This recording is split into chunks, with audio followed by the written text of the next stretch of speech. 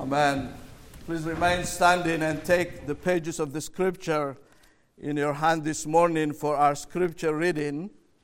Our first scripture reading this morning comes from the Old Testament, the book of Psalm 16. The book of Psalm 16. Psalm 16, where we have the messianic prophecy about the death of our Lord Jesus Christ and things that surrounds his death. Psalm 16, starting from verse 7 to 11. The Word of God. I bless the Lord who gives me counsel. In the night also my heart instructs me. I have set the Lord always before me. Because he is at my right hand, I shall not be shaken. Therefore my heart is glad and my whole being rejoices. My flesh also dwells secure. For you will not abandon my soul to Sheol, or let your Holy One see corruption. You make known to me the path of life. In your presence there is fullness of joy. At your right hand are pleasures forevermore. Amen. Turn now to the Gospel of Mark, chapter 15. Those of you who are here for the first time, we are going through the Gospel of Mark every Sunday morning, and this morning we find ourselves in chapter 15, beginning from verse 42 to 47. We finished chapter 15 by God's grace this morning. And when evening had come, since it was the day of preparation, that is the day before the Sabbath, Joseph of Arimathea, a respected member of the council, who was also himself looking for the kingdom of God, took courage and went to Pilate and asked for the body of Jesus. Pilate was surprised to hear that he should have already died.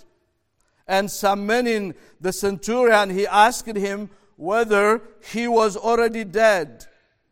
And when he learned from the centurion that he was dead, he granted the corpse to Joseph.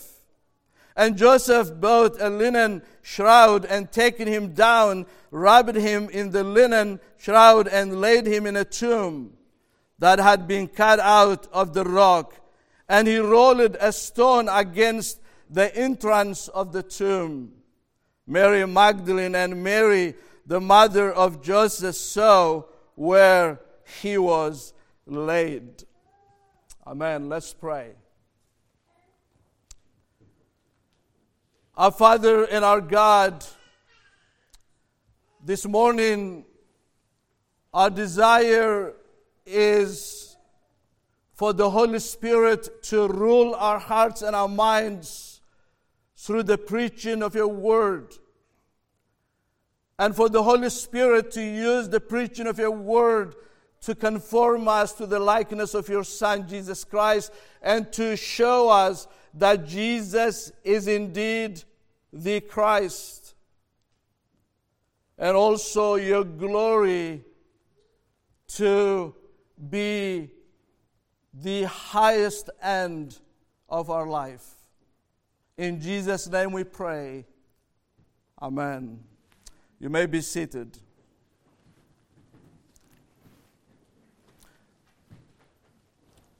This morning I want to ask you all what the gospel is.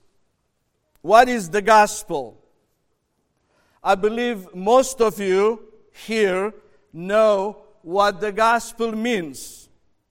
The word gospel comes from the Greek word euangelion, and it means good news, the message of good news.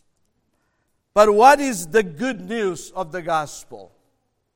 what is the content of the gospel.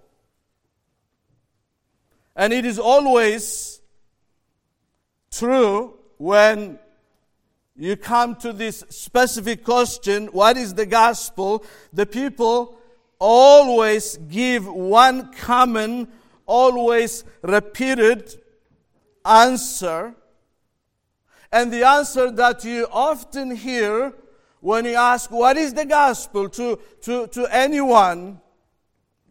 The answer that you normally hear from people is, it is the good news of Jesus Christ dying for my sins on the cross, or saving me by dying on my behalf on the cross.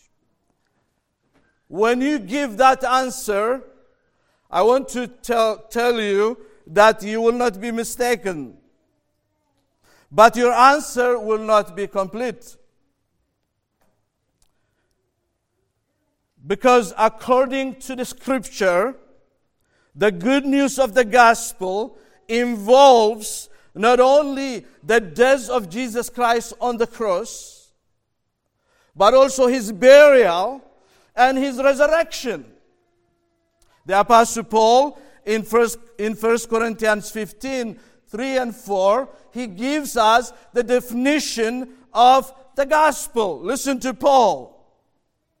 In 1 Corinthians 15, verse 3 and 4. This is what Paul tells us. For I deliver to you as of first importance. This is the gospel. What I also received, that Christ died for our sins. Died. That's crucifixion. That's his death on the cross. He died for our sins in accordance with the Scripture. That he was buried. You see, his burial is also part of the gospel, part of the good news. That he was raised on the third day in accordance with the Scripture. So the gospel is, yes, it is the message of good news of salvation. But salvation through the death, the burial, and the resurrection of the Lord Jesus Christ. Even this morning, we all confessed our faith using what? The Apostles' Creed. And in that creed, do you know, in that creed, you have the gospel. Listen to what you confessed this morning. I believe in God, the Father Almighty. That's the Father, maker of heaven and earth. And I believe in Jesus Christ, his only begotten Son, our Lord, who was conceived by the Holy Spirit, that's his birth, born of the Virgin Mary, suffered under Pontius Pilate, in case if anyone would argue, even historically, his death never happened, then you can mention to people, what about Pilate? He was a historical figure. He existed. He condemned Jesus Christ to death, suffered under Pontius Pilate. And then listen to this, was crucified, dead, and buried. The third day, he rose again from the dead. That's exactly what you confessed this morning. In your confession was the gospel. In your confession was the good news of your salvation through the crucifixion of Jesus, the burial of Jesus, and his resurrection. Now, we often talk about the cross. We love to talk about the cross. We love to talk about resurrection.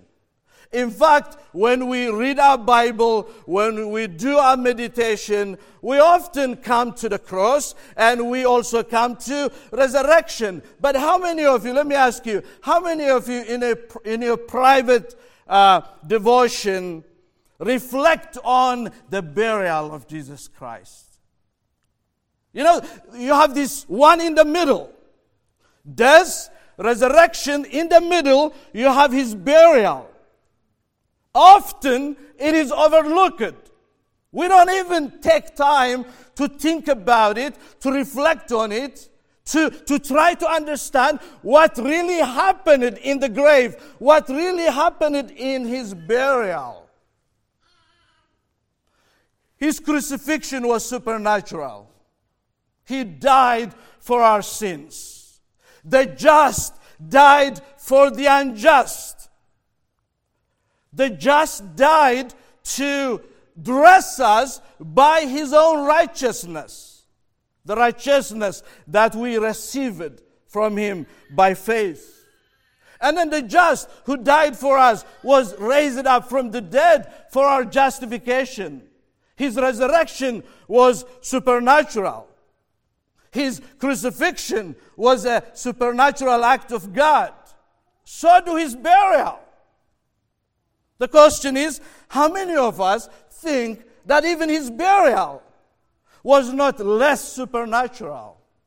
His burial was significant. It was foundational for our Christian belief and understanding and confession. And this morning I want us to consider the burial of our Lord Jesus Christ. The burial of our Lord Jesus Christ. Because, you see, the crucifixion was significant. It was supernatural. So do the resurrection. But you see, the same power was manifested. The same power that was manifested on Jesus' crucifixion and resurrection was manifested in his burial. To show us that Jesus Christ indeed was the Messiah. Jesus Christ indeed was the Christ who came to die for the people of God. And I want us to consider this under 3 points this morning, taken from our text. First, I want to show you God's providence ruling over Jesus' burial. Everything that took place in his burial, around his burial, in his burial, was governed by God's providence. Do you know that? The Father was in control of the burial of his own Son. Not the Romans, not Pilate, not the high priest in Israel, but the Father himself was in charge. He was in full control of the burial of his own Son, Jesus Christ. And I want to show you that. Secondly, I want us to consider the loving saint, Joseph, honoring the body of Jesus Christ. And then thirdly, I want us to consider Jesus' exaltation in his burial. So first, I want us to think about God's providence ruling over Jesus' burial. Listen to the report that Mark gives us here in verse 42. And when evening had come, since it was the day of preparation, that is the day before the Sabbath, Joseph of Arimathea, a respected member of the council, who was also himself looking for the kingdom of God, took courage and went to Pilate and asked for the body of Jesus. Now we will focus on verse 42 only for now. It was the day of preparation. Those criminals, including Jesus, according to the Jewish people and according to Romans, who were hanging on the tree, on the cross, they should not stay on the tree until the Sabbath. Before the Sabbath, they have to die and be removed from the tree. Verse 42, the day of preparation before the Sabbath. And beloved, there are two ways that God fulfills his purposes supernaturally. The first one is by miracle. And miracle means when God accomplishes His plan by suspending natural order of things. Incarnation is one example for us. The birth of Jesus Christ from the Virgin Mary. Mary was conceived from the Holy Spirit by the power of the Holy Spirit. Her conception and the birth of Jesus Christ was a miracle. You remember Jesus blessing the 5 loaves and 2 fish and feeding 5,000 people. That was a miracle. So God fulfills His purpose here on earth by miracles. And then you have His work of providence. God also fulfills His purpose, especially the work of redemption, by the work of His providence. In providence, God accomplishes His purpose without interrupting or suspending the natural course of things. We call this God's work of providence. Those of you who remember your shorter catechism, question 11, what are God's works of providence? The answer that the catechism gives us is very helpful. God's work of providence are His most holy, wise, and powerful, preserving and governing. Notice the word governing, ruling, governing. Governing what? All His creatures and all their actions. So in the burial of Jesus Christ, you had Roman soldiers, you had Pilate, you had Joseph of Arimathea, you had Nicodemus, all these characters around His burial, and they were governed by God's work of providence.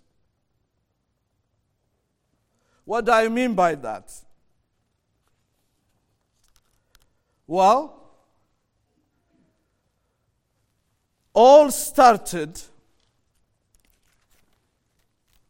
in the Gospel of John,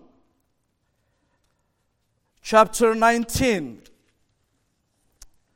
The Gospel of John, chapter 19. And what we see in John chapter 19, verse 28, after this, Jesus, knowing that all was now finished, said, to fulfill the scripture, I thirst. A jar full of sour wine stood there. So they put a sponge full of sour wine on a hyssop branch and held it to His mouth. When Jesus received the sour wine, He said, it is finished. And He bowed His head and gave up His spirit. Why is this important? Providence was controlling the time of His death. Jesus gave up His own life by His own accord. Isn't that what the scripture tells us? In John 10:17, no one takes my life from me, but I lay down of my own accord. I have authority to lay it down, and I have authority to take it up again. This charge, I have received it from my Father. Not only that, Revelation 1:18 tells us, I have the keys of death and Hades. Who is this? Jesus has the authority and the power that He received from His Father to give up His own life at the moment that God predestined, that God decreed for His Son to die on the cross. He was crucified at 9 a.m. and gave up His life at 3 p.m. in abnormal amount of time. You see, normally, victims who are crucified would survive on the cross from 2 to 3 days, when Jesus gave up his life, the 2 thieves on each side were still alive. You go to John 19. The soldiers came to make sure that all of them were dead. So they first broke the legs of the 2 thieves because they were still alive. They had to break their legs to speed up their deaths. They came to Jesus. He was already dead. So his legs were not broken. Who was in control? Pilate? The Romans? No. God the Father was in control. The legs of his Son, the legs of our Savior were preserved. They were not broken by the Romans. What does that show you? Providence was controlling what led to his burial. God was in control. In Deuteronomy 21, 22, and 23, the Word of God says, if a man has committed a crime punishable by death, and he is put to death, and you hang him on a tree, his body shall not remain all night on the tree, but you shall bury him the same day. For a hanged man is cursed by God. You shall not defile your land that the Lord your God is giving you for an inheritance. You see, if someone didn't die, they speed up his death by breaking his legs. Jesus' legs were not broken. The scripture was fulfilled. Psalm 69:20, reproaches have broken my heart. But also, you see, God preserved the honor and the glory of his Son by not allowing the Roman soldiers break the legs of his own Son. And what does that show you, brothers and sisters in Christ? You see, even his burial, even what he led to his burial, while he was still on the cross, our God was in control. And we'll see more about that, was my third point. But now we come to my second point, the loving saint honoring Jesus. In verse 43, Mark tells us Joseph of Arimathea, a respected member of the council, who was also himself looking for the kingdom of God, took courage and went to Pilate and asked for the body of Jesus. Now, this man, by the name Joseph of Arimathea, comes from nowhere. We know nothing about him during Jesus' crucifixion. We know who the disciples were. We know what happened to the disciples. They flee. They were afraid. They abandoned Jesus exactly as he predicted. But now this man comes, Joseph of Arimathea, from a city by the name Arimathea, outside of Jerusalem, where the prophet Samuel was born. This man comes from that city. But what do we know about this man? These things we know about this man. He was the member of the Sanhedrin. He was the member of the Jewish council, the council that gave Jesus to Pilate for death. But this Joseph of Arimathea was the member of the Jewish council. But also, Matthew 27 tells us that he was a rich man. So he was a member of the council. He was a rich man. He was also a disciple of Jesus Christ. And John tells us in John 19, he was a disciple of Jesus Christ, but secretly, for fear of the Jews. Now imagine the risk that Joseph is taking. The risk that this man is taking.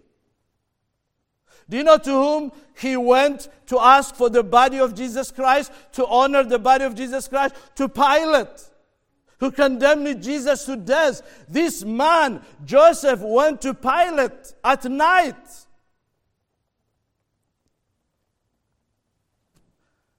He risked his own life.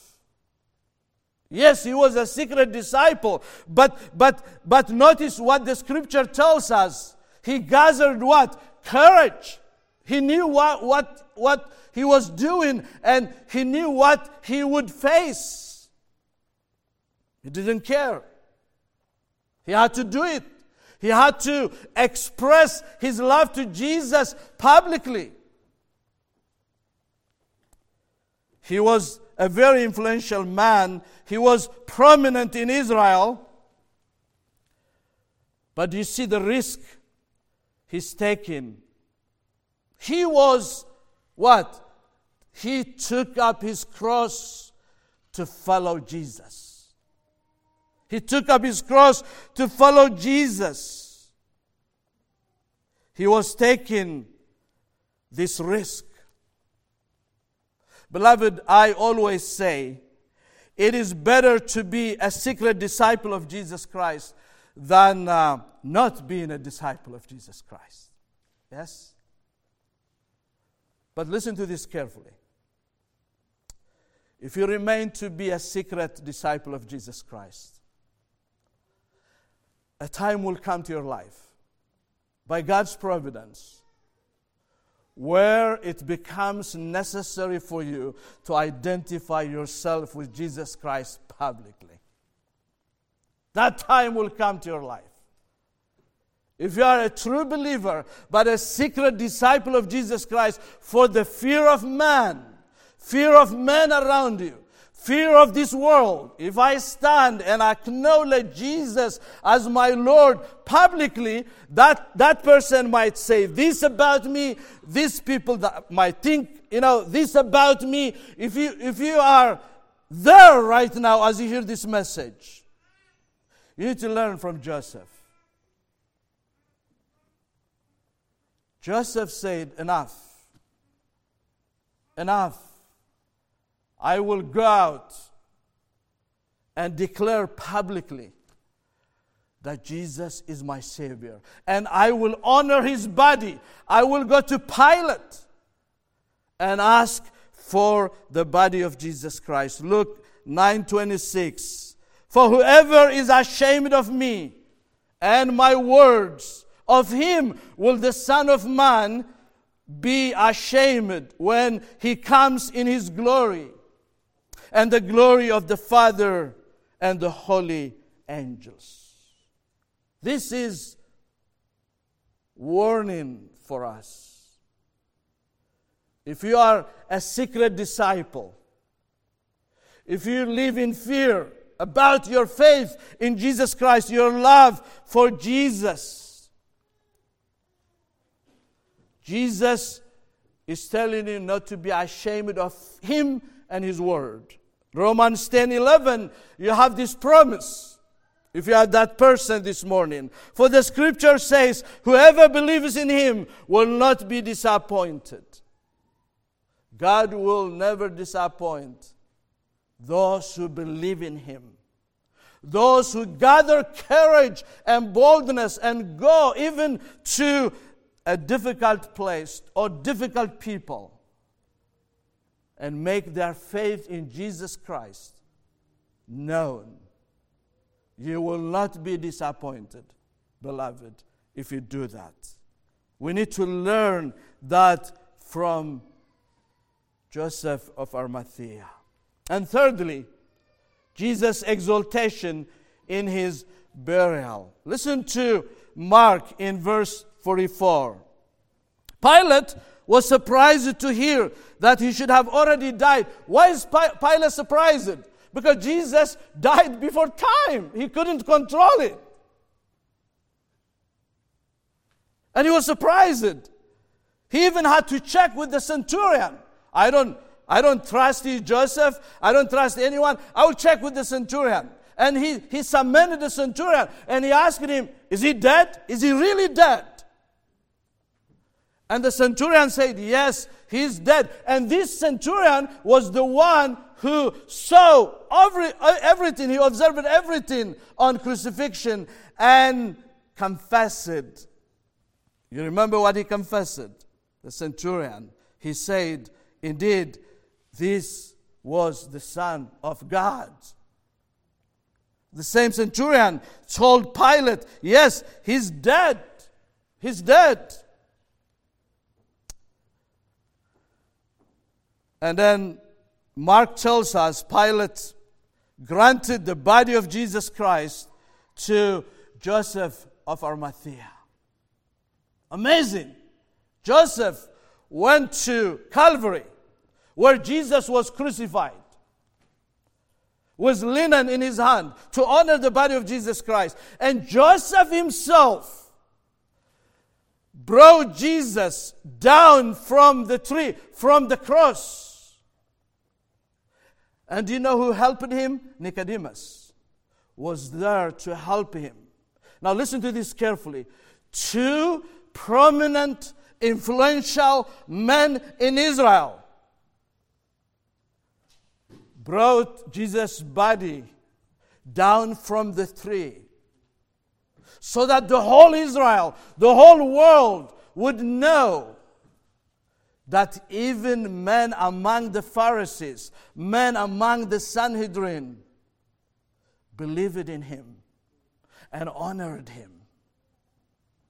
The whole Israel, the whole world would know that those two men who at one time rejected him, believed in him and honored his body.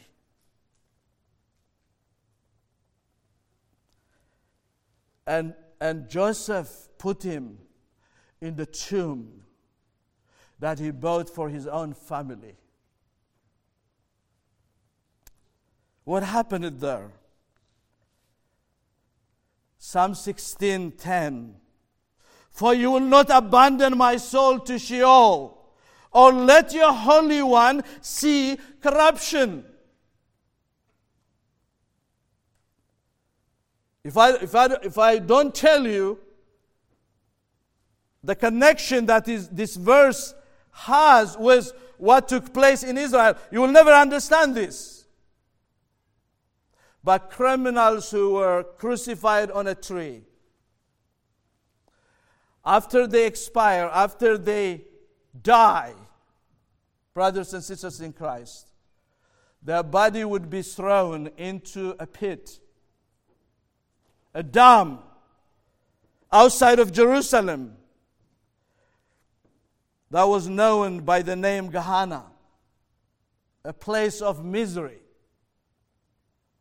But Jesus' body was preserved so that his body will not see corruption. His body also was buried in Joseph's new tomb. And the scripture was fulfilled by that. Isaiah 53:9. And they made his grave with the wicked, the two thieves. They made his grave with the wicked and with the rich man in his death. So you see, often we think Jesus' exaltation started in his resurrection. But I want you all to understand his exaltation began in his burial, when he didn't see corruption and was buried in the tomb of a rich man. The Father, you see, that was the turning point.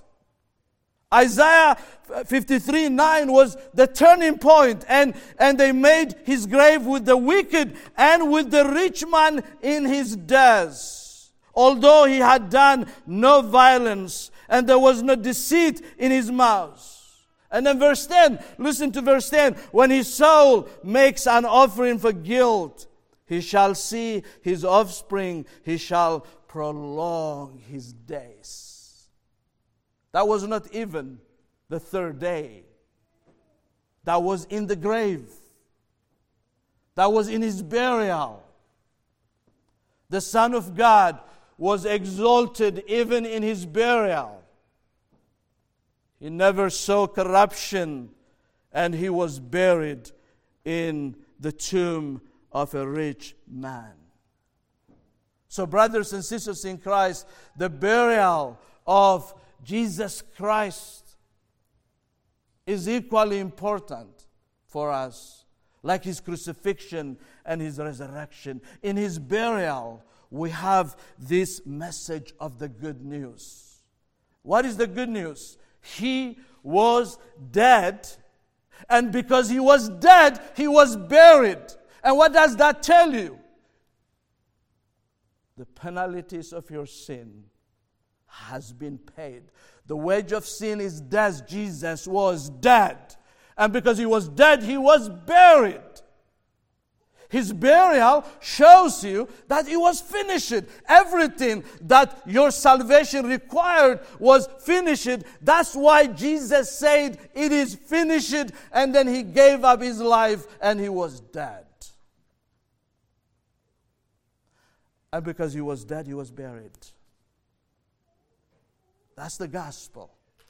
So your salvation, beloved, is through his crucifixion, through his burial, and through his resurrection. Is that what you believe? Is that what you believe? As you apply these things in your own Christian life, let me ask you this. Do you understand the full meaning of the gospel? Do you believe in Jesus' crucifixion, burial, and resurrection? The other question that I want to ask all of you is, maybe some of you, or one person here, is a secret disciple. And you are a secret disciple because you fear people around you. And I want you to learn from Joseph of Arimathea this morning. And by God's grace, come to the point in your life where you acknowledge Christ as your Savior publicly, without fear. Without fear. And do you honor Jesus Christ? Well, I'm not in Calvary. I don't see his body. I would have honored my Savior. Maybe you're saying that. But there are other ways that you honor Jesus today. And one of them is to be like Joseph of Arimathea. Not to be ashamed of him. Would honor him. Would honor him. Amen. Let's pray. Our Father and our God, thank you for the gift of your Son, Jesus Christ, who died for our sins, who was buried, so that the work of our salvation would be fulfilled and accomplished. The one who was raised up from the dead so that we all would be justified by faith in him.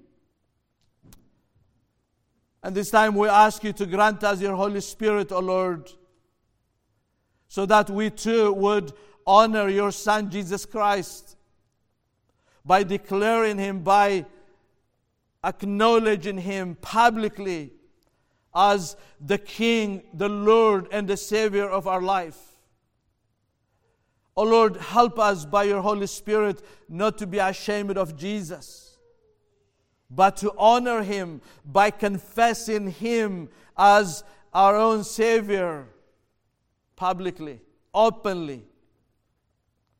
work in the heart and in the mind of each and every one of us, especially those of us who might be secret disciples. Give us courage. Give us boldness. Help us to gather courage and boldness and go out and make Jesus known to all people. In the name of Christ we pray.